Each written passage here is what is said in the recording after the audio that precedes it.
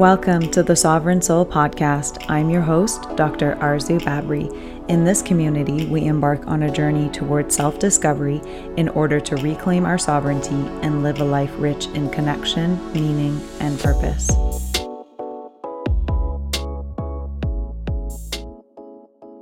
Welcome back, Sovereign Soul Tribe. I hope that you're all doing well and enjoying the month of November so far. I was absent last week because I had noticed there were a few repetitive themes coming up for me.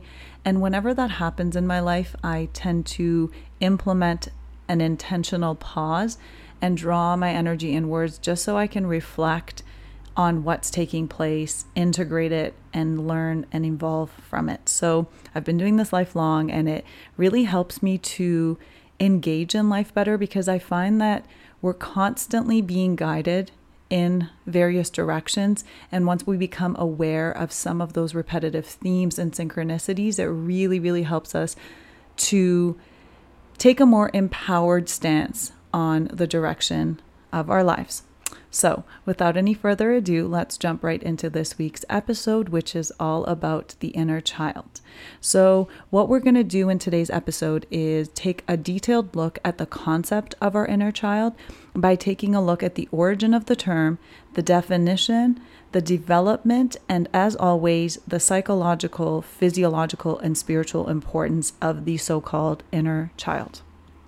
Now, in terms of origin, psychiatrist Dr. Carl Jung coined the term divine child archetype as one of his archetypes which represented themes from the collective unconscious that all held universal meaning. And since his time, many psychologists, healers, and spiritual leaders have built on this idea of the inner child. So let's take a closer look at what this concept entails. You can refer to your inner child as a psychological reality stemming from your stored emotional experiences in childhood.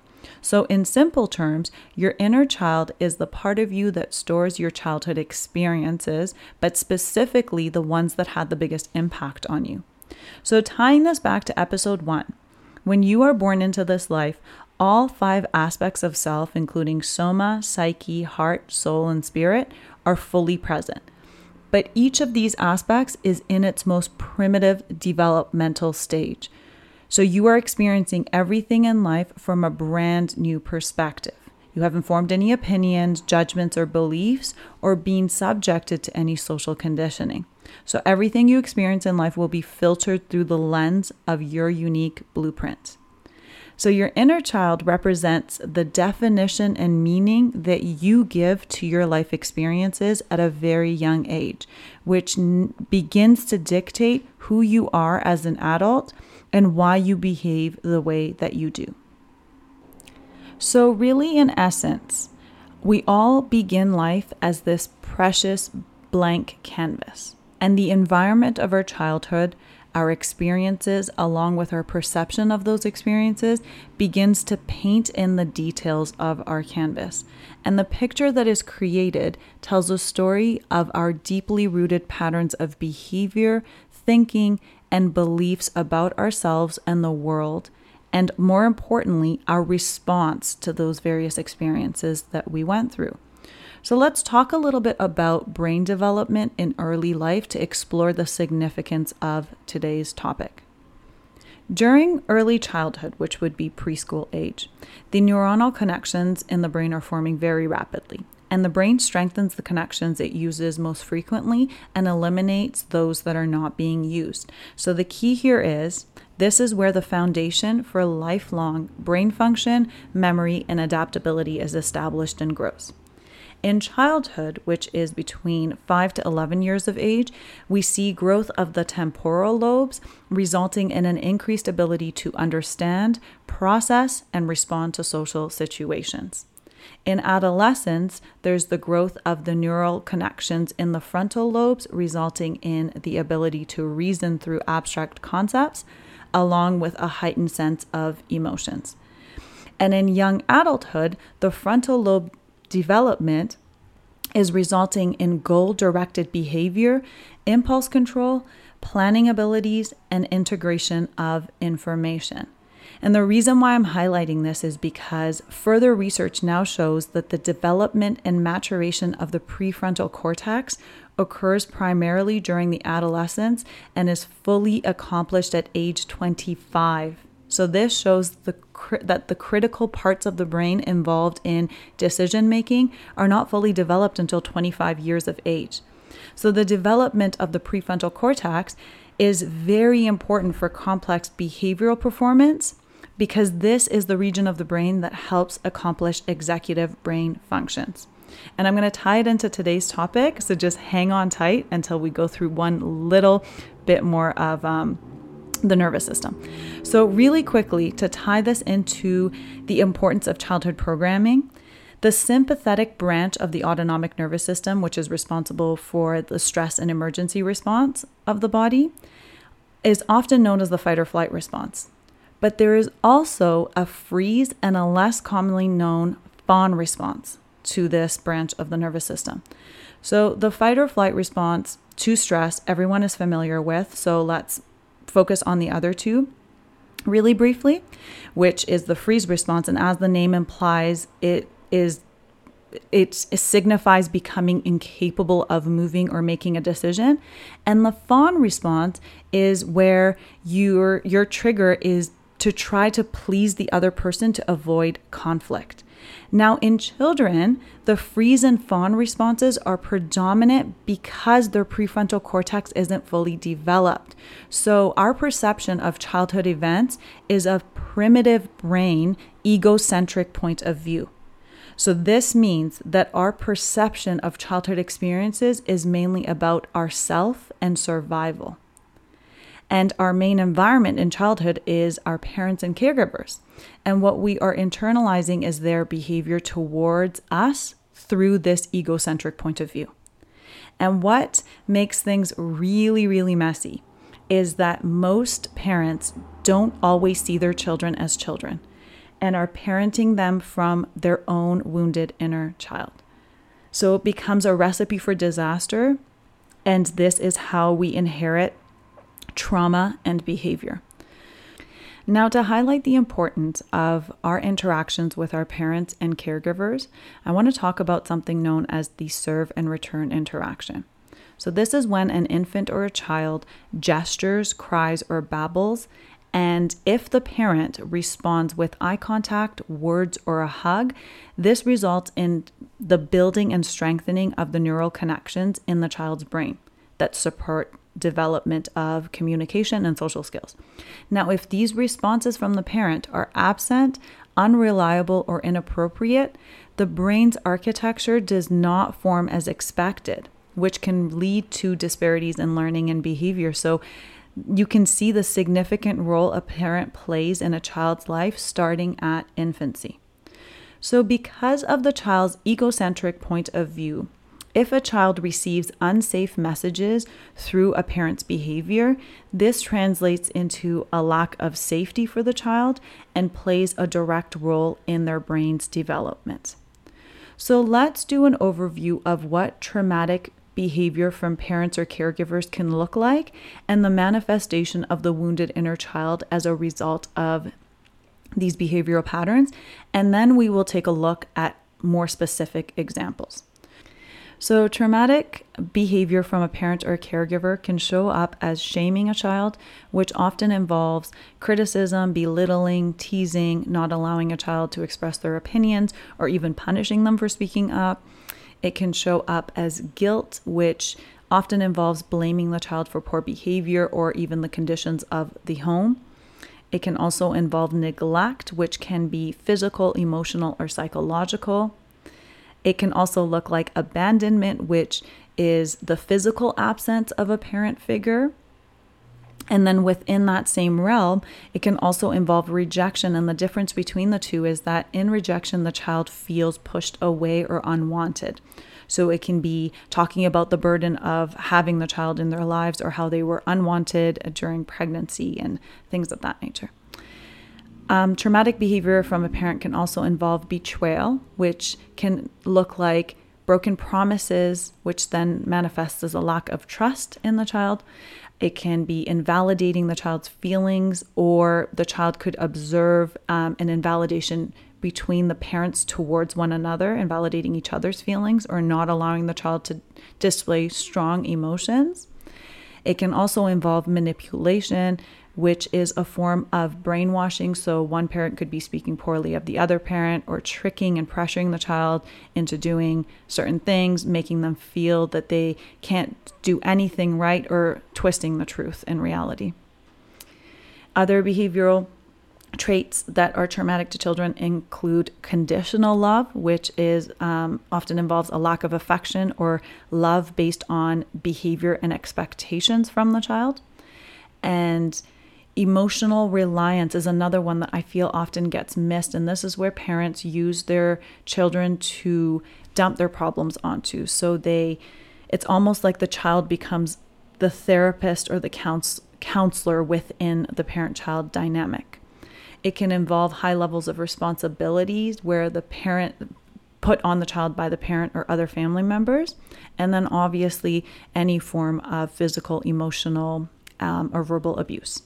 Now, the presence of any of these traumatic behavioral responses from a parent manifest as what we'll call the wounded inner child. So in adult age, this shows up as low self-esteem, being critical of others, being a perfectionist in terms of personality and behavior, exhibiting people-pleasing behavior, and inability to express your emotions, or being almost passive-aggressive or withdrawn when it comes to emotional situations, having the strong need for what I refer to as toxic independence, which really shows up as a false idea of what strength should look like, being very distrusting of others or controlling in relationships, having poor emotional regulation, overthinking, having abandonment anxiety, or even generalized anxiety disorder and depression,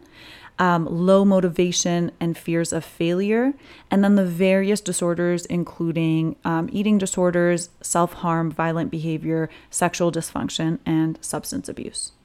So psychologists believe that by the age of 7, most of our patterns of behavior, beliefs, and habits are formed. And as I mentioned, the prefrontal cortex isn't fully developed up until 25 years of age. So our cognitive, emotional, intellectual, social capabilities are formed before our logic, rational, and higher thinking even kicks in. So through our experiences and childhood patterns of love and safety, our mind, behavior, and personality develops, and we accidentally accept our wounds as who we were always meant to be. So in our adult life, various experiences can trigger our wounded inner child, and our response to these triggers can be called our so-called protector. So the protector is the figure our ego creates to protect our inner child, which is helpful as a survival mechanism, but can really get in the way of living a fulfilling life. And a trigger, just as an overview, I'm sure you guys can recollect many, many things that have triggered you in your life, and it always has an emotional charge because our bodies store memory. We've stored these experiences within our physical body, and our reaction will always be one of the 4 sympathetic responses. So we will always respond from a fight, flight, freeze, or fawn response because something is presenting as a stressor, and our sympathetic nervous system kicks in, and we have one of 4 responses. So now let's talk about some wounded patterns and what their protectors might look like in terms of specific examples. So an inner child wound of having to be perfect to survive will show up as an adaptive behavior of perfectionism in adulthood. And throughout the course of your life, if you ever feel that this part of you is triggered, you will go immediately into survival. So your protector will step up, and it can look very, very different. So again, depending on which of the sympathetic nervous system responses kicks in, fight, flight, freeze, or fawn. In real life, what that can look like is avoiding communication, shutting down, dissociating, walking away from conversations, feeling anxious or panicked, becoming angry or aggressive, or an inability to speak up for yourself and finding that you're having to conform to avoid escalation.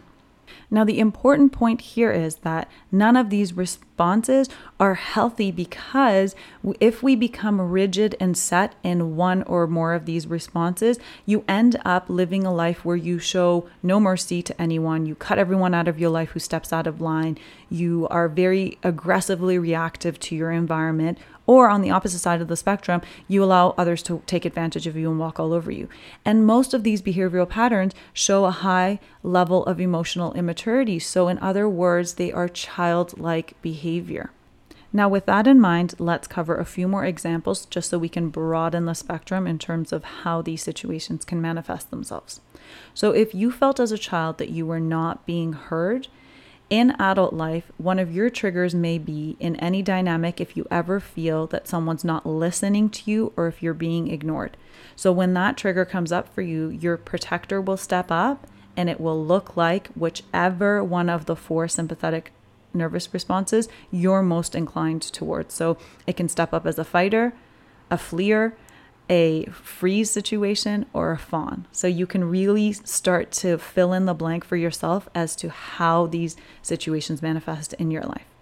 If you had a very critical parents growing up, this can cause you to be hypercritical of yourself with a strong fear of judgment or confrontation and an overall lack of confidence. So your adaptive behavior is perhaps judging others, avoiding making big decisions in life. And if you ever feel like someone is judging you, you will immediately go into your protector role of either arguing, fighting, or completely cutting that individual out of your life. And again, it could also show up as trying to please the other person as well. So many different ways that these behavioral patterns can show up. If in childhood you felt as though your emotions were invalidated, neglected, or even punished, you will have an inability to understand and express your emotions freely in your adult life. You will have very weak boundaries and an inability to even set healthy boundaries. You might exhibit self-sabotaging behavior, and you may feel as though no one really cares, which results in an inability to form deeply emotional connections and intimacy. And you may also have difficulty accepting love from others because you feel as though in childhood you had to earn that love, which can make things very challenging when it comes to connecting with others in relationships. Now, children that were exposed to high levels of responsibility often present as adults that are very much trapped in patterns of overthinking, ruminating, self-doubt, and this need to take care of others at the expense of their own health. So an example of how a parent or caregiver could potentially be parenting from their own wounded inner child often shows up as an inability to have adequate emotional regulation within the parent. So oftentimes the parent will end up reacting to their child's emotional responses. So if a child is expressing a big emotional response to something that they feel is a threat to their safety and survival, the parent will instead be reacting to that and internalizing it as they're stepping out of line, they're misbehaving, or they're talking back. So the child will then be punished for that emotional response, and that can manifest later on in the child's adult life as a difficult time in engaging in conversation, expressing their emotions in any way, shape, or form because of that level of punishing that took place whenever they felt like they were stepping out of line. So just a few more examples of how these behavioral patterns can show up is if a child grows up in an environment where one or more of the parents are experiencing depression, this can manifest itself as the child feeling a very strong need to make everyone around them happy. And that definitely will carry through in their adult life as well. If the child is exposed to a parenting style where there is no display of affection or love through physical touch, that can show up as a difficult time with physical intimacy in adult life. Or on the opposite side of the spectrum, those children as adults may find that they're involved in very damaging sexual behavior as a form of validation. And the final example that I want to cover with you guys today is one that's often missed and not heavily discussed. And these are the environments where children are exposed to parents that use them as a source of emotional outlet. So the parent might continually complain about the troubles within their marriage to the child, about their struggles and the overall suffering within the world. So this child, as a survival mechanism, will grow up to exhibit behavior in adult life that involves continually bending over backwards for anyone that needs assistance. So they might be extremely overgiving at their own expense because, unfortunately, they place a lot of their worth and value on their sense of usefulness to others. So with that being said, let's take a look at how we can begin to address and heal our wounded inner child. And the significance of this level of healing is that it provides us with a gateway to reconnect to the past and to heal those aspects of ourselves. Because even though they are projections of past experiences and memories, or as we referred to it as earlier, as the inner child being a psychological reality, it's still a part of the self. It's still a component of you that could potentially be impacting your behavior and experiences in life. So you can begin by reflecting back on various repressed childhood emotions, unmet needs, harmful patterns of behavior and beliefs. And most people will require some level of professional help if they really want to explore these topics further. But just as a general awareness for everyone today, we'll go through some of the steps that you can consider just as a general acknowledgement of where this path can go. So recognizing your default patterns, especially the unhealthy ones that you've created as a survival response, is a great place to start. And then further to that point, you can begin to maybe unearth the meaning that you gave to some of the experiences that you faced in childhood. A little bit more challenging to do on your own, but for those that just want kind of the awareness of all the tools available. So a very, very fantastic first step for everyone would be to just simply commit to knowing your inner child and accepting and embracing their existence as a part of you, because the first best step to anything is acceptance and acknowledgement. And then you can embark on a lifelong journey of reparenting and loving your inner child to allow for that healing to take place. And you can do this through various healing modalities, including obviously therapy, spiritual healing, sound therapy, meditations, journaling, your imagination, engaging with your senses, and so on and so forth. So this becomes a really great opportunity for you to forgive everyone that was involved and to step into the most empowered version of yourself by recognizing that you have the capability to heal any circumstance in life that you have encountered. So with that being said, let's move right into this week's episode prompts. Prompt number 1 is, what is my primary response in conflict? Prompt number 2, which areas of my life do I feel most easily triggered by? And prompt number 3, what meaning have I given to these triggers? So this week's episode actually inspired me to create a very special offering for you guys, and that is a healing inner child guided meditation along with a specific ritual. So if this is something that you're interested in, you can visit my website and scroll to the bottom of the first page and sign up for the mailing list. And what I will do is in the upcoming week, I will send you a link to what that offering entails. So until next time, have a beautiful rest of your week.